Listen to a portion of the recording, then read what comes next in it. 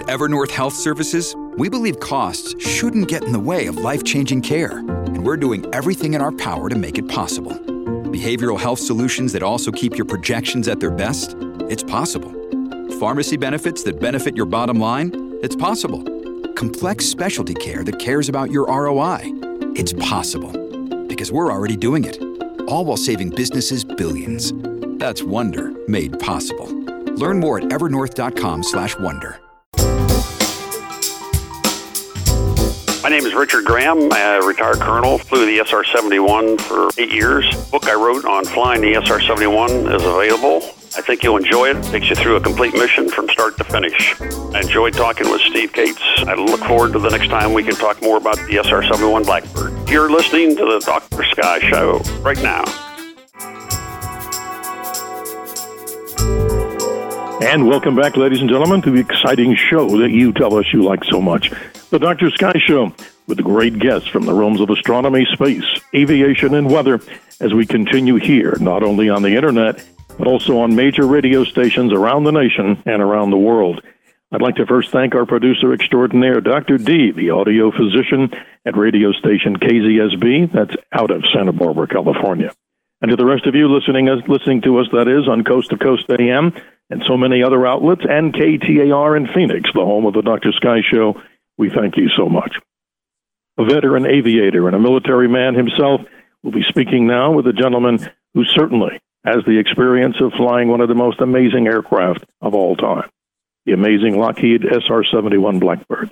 And before we introduce our special guest, United States Air Force Colonel retired Richard Graham, a short introduction to the book that we'll be speaking about is in order, entitled Flying the SR-71 Blackbird in the Cockpit on a Secret Operational Mission. The SR-71 Blackbird covered the distance from Los Angeles to Washington, D.C. in 64 minutes, cruised 16 miles above the Earth's surface, and avoided surface-to-air missiles by simply outrunning them. For anyone who has ever wondered what it was like to fly the SR-71 on a secret Mach 3 reconnaissance mission, Colonel Richard H. Graham, retired, has the answers. Now his classic detail of account of piloting the legendary Blackbird is redesigned and expanded with a new introduction and a selection of photos from his personal collection. 15-year veteran of the SR-71 community, including time as a pilot and instructor, Graham is arguably the world's foremost expert on piloting the Blackbird. Here he walks readers through the mission details from planning to donning a pressure suit, bringing the SR-71 safely back to base. And with that, a proud guest here on the radio show who's appeared before. Colonel, welcome to the Dr. Sky Show. Thank you much, Steve. Good to be back on there with you. Absolutely, sir. We go back, just so the audience knows, we've known each other for quite a while. And Colonel, I think the most amazing day as far as my learning about anything about the SR-71, I'm going back in our time tunnel.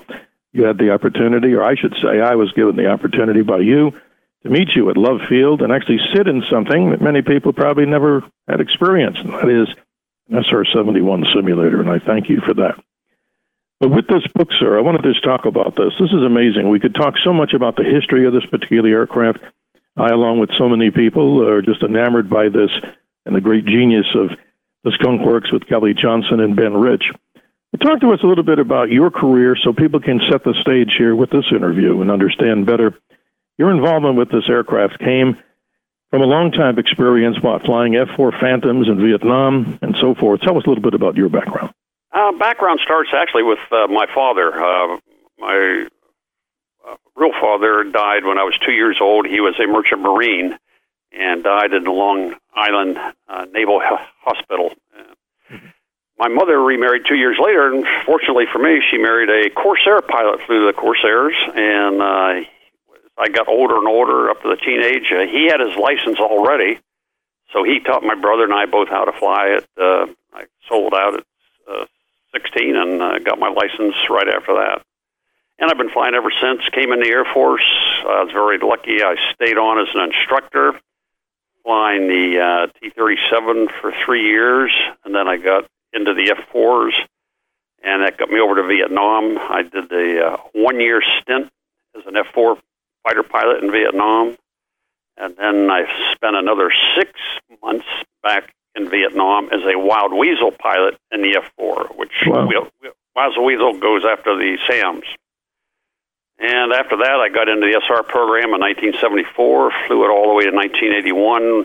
They wanted me to be the squadron commander, so I reluctantly accepted that because I knew my flying days were over. It's one of the few flying units where the squadron commander does not fly the primary airplane. There's just not enough hours to fly an SR-71 at the cost.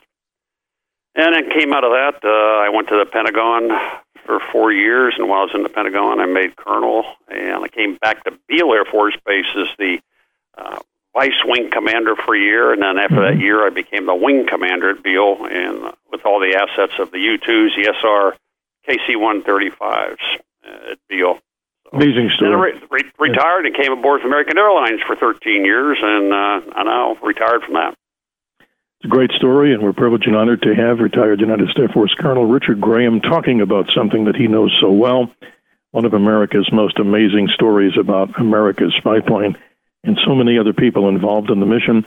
You and the RSO, Don Emmons, you're naturally called, I guess your names, flight names, are on the side of the airplane, or just as they called you, Snake and Nape. Nape, tell us a little bit about how you guys got to be Snake and Nape. I don't know where you got that. Not many people know that. That was our nickname.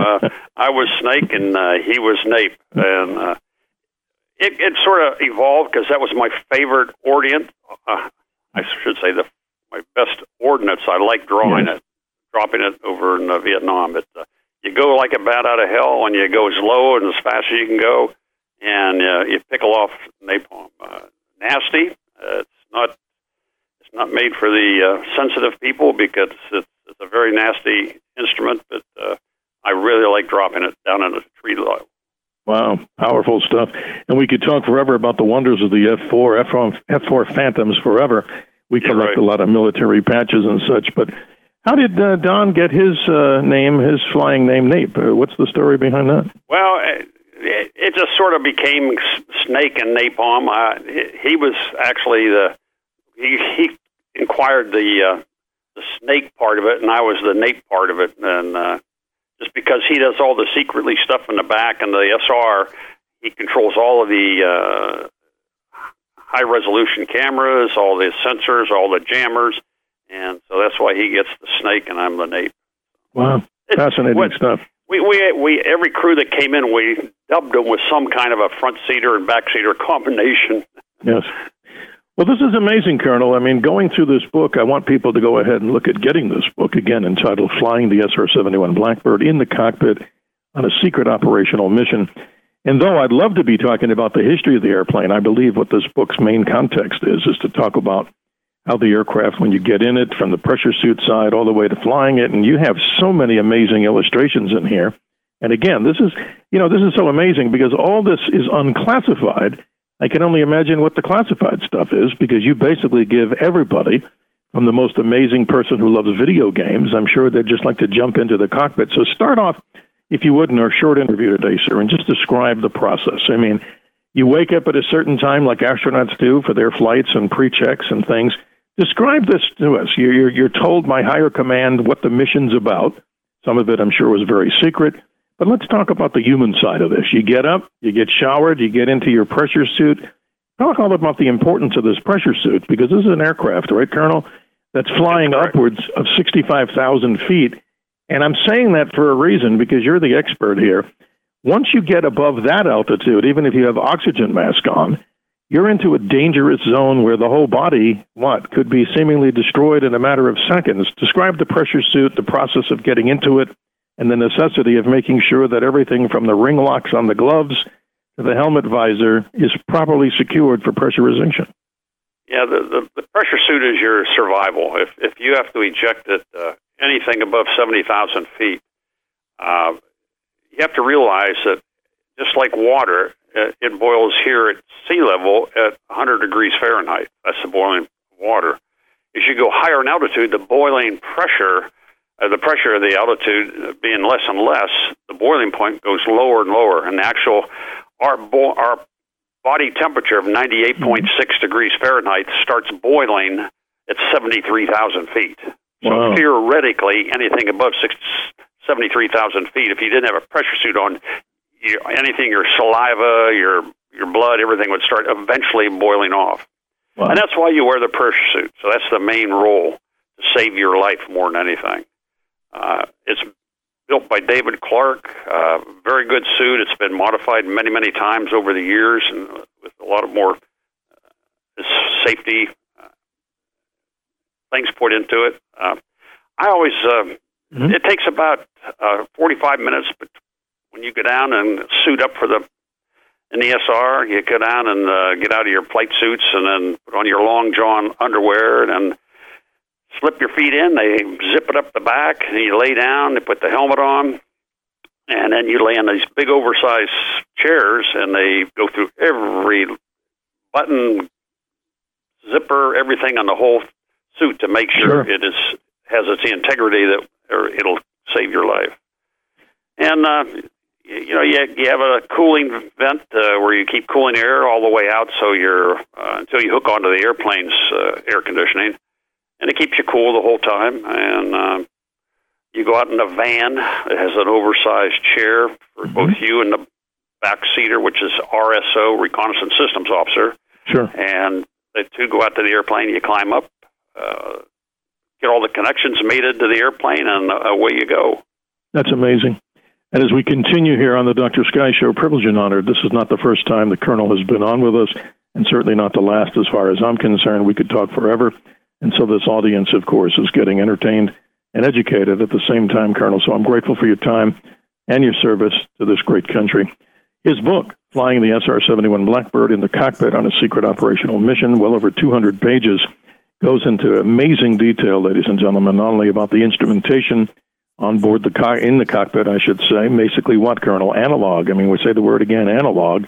This is before the days of having what? Glass cockpit capability, am I right? That's correct. That's correct. Totally amazing. Yeah, I wrote that book. That was my third book I wrote on the SR. I wanted to take the reader on a complete mission from start to finish. Man, we go through the entire checklist from the time we get in the cockpit until we come back and land. And I think it does a justice of giving the reader a good feel of what it's like to fly the SR-71. And you're doing a great job, Colonel. You know, a little backstory on this, and it's kind of humorous to me. We're friends with Colonel Frank Murray, one of the A-12 drivers. Yes. And I'm just reading something here from your book, and I quote here, "The first flight by a Blackbird in A-12 occurred on April the 26th, 1962, flown by Lockheed test pilot Lou Schalk. It was a single-seat Blackbird flown by the CIA, civilian pilots under the development program called Project Oxcart. They flew sorties, as you know, out of Okinawa, Japan, under the operational code name Black Shield, and they flew for a long time, from May 1967. The program was officially terminated in May of 68. They flew 29 sorties, 26 over North Vietnam and 3 over North Korea. Colonel, this was a funny story, and I'm sure I'll get a chuckle out of you. Colonel Murray, he's just he's amazingly funny to me, and what an amazing veteran, too. But he said to me, Steve, he said, we had the A-12, and that was a single-seater. And he said, we used to call that the sport model. And then I said to him, really? And I said, well, what did you call the SR-71? And he said, I called that the family wagon. And I thought that was cute, don't you think, Colonel? Yeah, I do. All of the A-12 guys that are still alive, they come to our reunion. We have a reunion of the SR program every 2 years, and they generally show up. Well, let's move on in the short time we have here. Now you're in your pressure suit. You're all checked out. You're in it's like astronauts, ladies and gentlemen. You see them in the little van that goes out to the spacecraft, and in this case, this amazing otherworldly aircraft, the SR-71. So, Colonel, describe next. You're obviously getting the cockpit, the RSO's in seat. Tell us, without revealing national security things here, I mean, what's the next thing? You go through your pre-flight checklist. What are some of the things that you have to do, and also including up to starting the amazing J-58 engines? Once you get into the cockpit, you have to realize there's always two crews primed for the mission. There's the primary crew and what we call the backup crew. Mm-hmm. The primary crew is going to be the flyers, and the backup crew, they study the day before like you do the entire mission, because if you show up the next morning, you're sick or can't hack it, because you have to take a physical before every flight in the airplane. If you don't pass the physical, then the backup crew is called in to take over. Everything being normal, while you're getting suited up, the backup crew will then leave operations and go out to the airplane in the hangar, and they go through the whole checklist, all the way right up to the start engine checklist. And they make sure everything's working. And then when we crawl in the airplane with the pressure suits on, we pick up the checklist at the start engines, and that's the first thing we do. That's amazing. It didn't take too long. You're in the hangar for about 15 minutes, and you taxi out. The backup crew are in a car. They lead you out. They want to make sure there's nothing on the taxiways or runway that's going to blow a tire.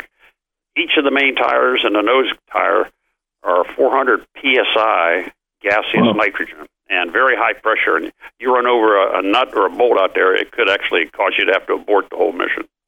Well, Colonel, now I go to the humor department here once again, and we celebrate. Ladies and gentlemen, this interview is being conducted here in the early portion of May 2021. And, Colonel, as you know, America's first astronaut to be launched on a suborbital flight, May 5, 1961, was Alan Shepard.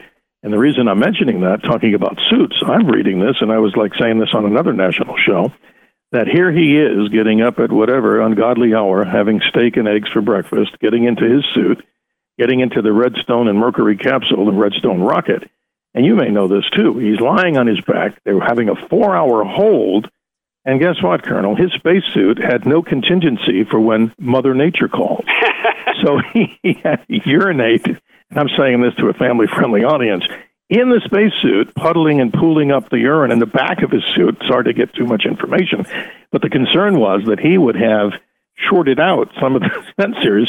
And he said after his flight, and I know you probably know this very well, but the audience may not, hey, guys, this rocket was built by the lowest bidder. But going back to the serious side with our special guest, Colonel Richard Graham, SR-71 pilot extraordinaire, talk about the contingencies that were in your suits, because obviously you're in there for flights that how long a duration, and what were the contingencies built into the suit to prevent you from having the same Alan Shepard moment? We had what was called a UCD, and that stood for Urine Collection Device. And a UCD is nothing more than a extra large, thicker rubber condom, basically. And it's got Velcro. It's got Velcro on one side. Mm-hmm. When you put on your long john underwear, which is what you use inside the pressure suit, the long john underwear has a Velcro also. So you just sort of slip it on, if you will. Make sure it's mated, and then it goes to a hose, and on your knee you have a little valve. I just unzip a little zipper on my knee, and I open up the valve, and now it's got a free flow from where it's going to collect it all the way down into my pocket, and my left leg, there's a sponge down there to absorb it all up, so it's not going to slosh around. So that's amazing. It's all taken care of, so, but... No. Just that. There's nothing else taken care of, though, and we've had so many others, too. Well, we've come a long way, right, Colonel, since we've discovered first astronauts in space and how to use what you need to do when Mother Nature calls. But on a very serious note, now the aircraft is given clearance for going down the runway, taking off. I know this, you have a point of contention with this because I read these books front and back, and you're describing here how you find so many people in the media world, and maybe some airline pilots or people who are in the know. They talk about that the SR-71 had to take off with not even a full payload of fuel, and you have a different view of this because that's not always the case. Am I right? No. The reason there was only one mission we flew, and it flew it out of Okinawa. We call it the rocket ride. It's the only mission where we really took off with a full load of gas. It's 80,000 pounds of gas. The airplane weighs 60 empty, so you've got a 140,000 pound airplane. With a very high speeds going down a runway, and with a heavy load, it's just not worth it. We've had, back in the early days before I got into it, they had some problems at Beale where they had an airplane where the tires blew, and it became a ball of fire. The crew got out okay, but the airplane was a write-off. Yes. So because of that, we take off with a partial load of fuel, generally around 45,000 pounds of gas. Yes. It holds 80,000. So you're going to hit a tanker right after takeoff. Wherever you go, anywhere in the globe, you'll take off with a partial load, and then you'll get a refuel right after, not right after, 30 minutes, 40 minutes to get to the tankers. And then you take on a full load of gas, and now the airplane has a maximum amount of gas, 80,000 pounds, and that'll make you go through the entire flight that you're going to be on. That's incredible. Describe this rocket ride, because many people out there that are, in their own pilot license routine, and people who want to go out get a pilot's license. You're talking about this fastest aircraft ever that we know about. I mean, to get altitude, if you had to get up to that altitude, and I'm assuming you're talking about plus 65,000 feet, What's that ride like? I mean, from the human side, it must be just outrageous. Yeah, once you come off the tanker, you light the afterburners. We do a little what we call a dipsy doodle, where you climb up subsonic and then you push the nose down. And you want to go through the sound barrier on your way down. It's the most economical way to save fuel, to go through it real fast, because there's a big drag area right on the. So we do this dipsy doodle, and then once you get to Mach 1, we start going up, and we just climb at 450 knots. I'm going to say a number here. It's called Keys knots equivalent airspeed. We don't use airspeed or miles per hour. We use knots equivalent airspeed. Yes. And we just hold a 450 knots all the way up, and once you get to 70,000 feet, you'll be leveling off, and you be guaranteed you'll be at Mach 3 at that time. It's just a slow, gradual increase of Mach as you go up at the same time. Is there any sensation of being at, I mean, if you're pushing Mach 3 plus Mach 3.1, nothing? You don't feel this in any way, shape, or form? No, it's a nice, slow, gradual climb, and as you climb, you're accelerating at the same time, and you'll off at 70,000 feet, basically. Everyone, because you come off the tanker with the same amount of fuel, and you're going to level off about 70,000, 71.5 maybe, and you'll be at Mach 3, and then from then on, while you're supersonic, we always keep the airplane in about a 300 foot per minute rate of climb all the time. Wow. Whereas most airliners, like when I flew for American, you have to be at a hard altitude. But you've got to remember, once you get above 60,000 feet, anywhere on this globe, we own the entire airspace. So That's amazing. So we just have a climb. If the airlines could do that, they would actually have some kind of infinitesimal, like maybe 10 or 20 feet per minute rate of climb as well. Interesting.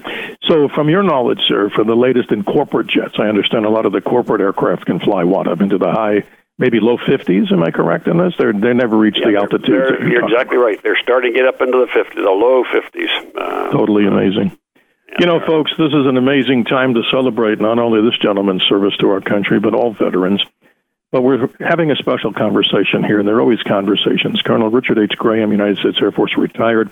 He's the author of many books on this particular amazing aircraft, the Kelly Johnson and Ben Ritz story, which would take up hours, and certainly, hopefully, someday we could do that if it's okay with you, Colonel. Just talk more of the history. Fine. But this book talks about this, and here's the title, Flying the SR-71 Blackbird in the Cockpit in a Secret Operational Mission.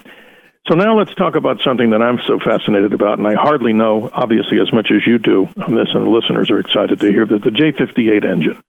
I think from what Ben Rich did, the father of what I call the inlet technology, this is a RAM-type engine. I'm using basic terms here. So at Mach 3.2, I'm just reading this, the J-58 engine, I think, produces, as it says here, 20% thrust, but the inlet produces 80% thrust, and this is amazing. So in the simplest terms for us out there that just think about jet engines as being jet engines, this is a different one, the J-58. And the engine... I'm going to give you a real simple analogy. I talk to a lot of audiences, and they always wonder how's that engine at 34,000 pounds of thrust for each engine for a total of 68,000 pounds of thrust. Those must be tremendous jets. Well, it's not the jet. It's the way it turns. It uses the spike. If you look at the SR-71 inlet, it's got two spikes out in front. Mm-hmm. Those spikes are on a retractable schedule. They're locked forward, and they unlock it passing through 4 Mach. They start unlock, and they start moving back ever so slowly into the inlet. And what they're doing is capturing that shock wave right at the pinpoint of that spike, and they're bringing that shock wave into the inlet, which any airplane you ever flown, F-4, T-38, anything that can go supersonic, you do not want the shock wave to come into your engine. It'll flame you out in a heartbeat. Wow. So this spike, it controls the shock wave so it doesn't get through the first stage compressors of the engine. And that's where we get the ram effect. What I tell all audiences in a very simplistic manner, here is what's happening. If I gave you a garden hose right here on the ground, and it had no spout on the end of it, just an open garden hose, and I turned it on full speed, and I told you to put your hand over the nozzle of it, it would then go from about 2 feet in front of you, and I can squeeze it, and it'll go about 30, 40 feet out in front of me with a lot more velocity. Wow. That is exactly what's happening inside that inlet. Amazing, because I'm looking at... It's a very simplistic, simple, but that's water is the same thing as air. They're both mediums. So I guess in summation, it'd be something like this. At Mach, say, 3.2, air enters the inlet, slowing down the process or the engine thing to 0.6 Mach, I'm reading, which equals pressure and temperature, and that produces energy, and the ram recovery turns it into thrust. So that's where you're getting your extra effort to move the engine and move the aircraft, I should say, through time and space. So that whole story, the J-58, I mean, that's real genius to me, don't you think? I mean, how to create it's a genius in a lot of things. They built that. It's Pratt & Whitney, and it's got a unique ignition system. As you know, probably most jet engines, any jet engine I've ever flown in my life, you ignite them with igniter plugs, nothing more than a hot spark plug like we have in our cars. Yes. And most jet engines have two of them for redundancy in each engine. Well, they tried it with our fuel, which has a very high flash point, and it just drowned it out. So Kelly Johnson, who was the president of the Lockheed Skunk Works, he put his engineers together and said, how are we going to light this fuel off? And they came up with a very unique system. Wow. It's a liquid chemical called triethylborane, TEB. We called it TEB for short. And TEB, if I had it in my hand right now in my house in a sealed squirt gun, and I squirt it out of this gun right here in my house, it goes kaboom when it hits the atmosphere. And that was our ignition system. So a liquid chemical ignition system. Wow. Not something you want to go to a Circle K and get a big gulp and put that in there, of course. I mean, that's highly explosive to, as you say, but helps turn those. Why? Because the turbines are so stiff to get to turn. I guess you got to get something to fire it up. That's what you're saying. Yeah, use the oil on it. When they fill it up with oil, they have to preheat the cans so it'll pour into the engine. Wow. And it's very, very thick, and it just couldn't turn it with a volume of air. So they use Buicks. We have Buick starting carts, two Buick Wildcat engines would put out 1,060 horsepower in tandem, and they go to a driving shaft, and that's a mechanical shaft that's connected right to the bottom of the airplane, the J-58 engine. So you have a mechanical shaft rather than air like airliners do and every other jet. And then on your secret operational missions, which obviously many of that bits of information I'm sure are classified, they have something called as ASARs. And these are what? These are sensing pods that can do everything, obviously optical imagery, and then some other things. That's the purpose of the secret mission, obviously, to find things. That's it. Those are the sensors, the ASARs, and that's it was a radar imaging system, was ASARs. We can actually get a picture down to about 12-inch resolution by 80,000 feet, Mach 3 speeds. We could get real good clarity out of it with radar. So it was what we called our all-weather camera, if you will. Totally amazing. Then we had two other cameras on the airplane that were even down to 3-inch resolution, which are actually photographed kind of images rather than radar. You know, folks, if you're wondering how fast this aircraft could fly from point A to point B, you know this because you lived it. But the records, and I'm just looking at this and I'm quoting this right from your book here. New York to London, 1 hour and 54 minutes. But the most incredible one, I think, is the Los Angeles to Washington, D.C., 64 minutes and 20 seconds. Yes, folks, I'm going to repeat that, 64 minutes and 20 seconds.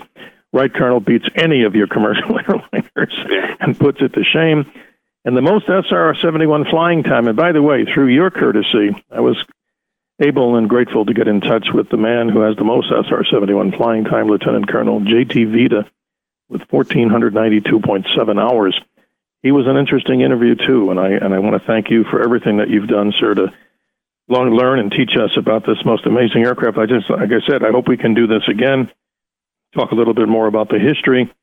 But give me from the human side, I want to ask this, as I always do our guests, what do you want people to get out of this book? And then give us a little bit of information on why this program was so important, what the United States gained from the SR-71 program. Well, the book that you're talking about, that's one of the 5 I've written, but that one I found out there was an audience out there who wanted to know all the details and facts, so it's actually the flight manual in my version. And I sort of I dumb it down a little bit so it's not as technical as a flight manual. Yes. And so it takes you on a complete mission from start to finish. There's an audience out there who wants to know all those little details. That's the book. Well, that's the book to get, ladies and gentlemen. That concludes this exciting interview as we continue here well over 15 years on the Dr. Sky Show, heard locally, nationally, and around the world through this format, too. Our special guest, Colonel Richard H. Graham, United States Air Force retired.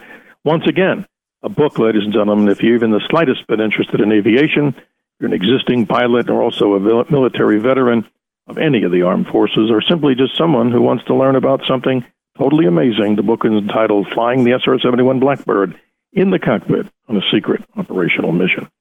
Colonel, thank you, and please stay on the line as we go to the hard break at the bottom of the hour. That concludes this edition of the Dr. Sky Show. With the help of our producer extraordinaire, Dr. D. He's the audio physician himself.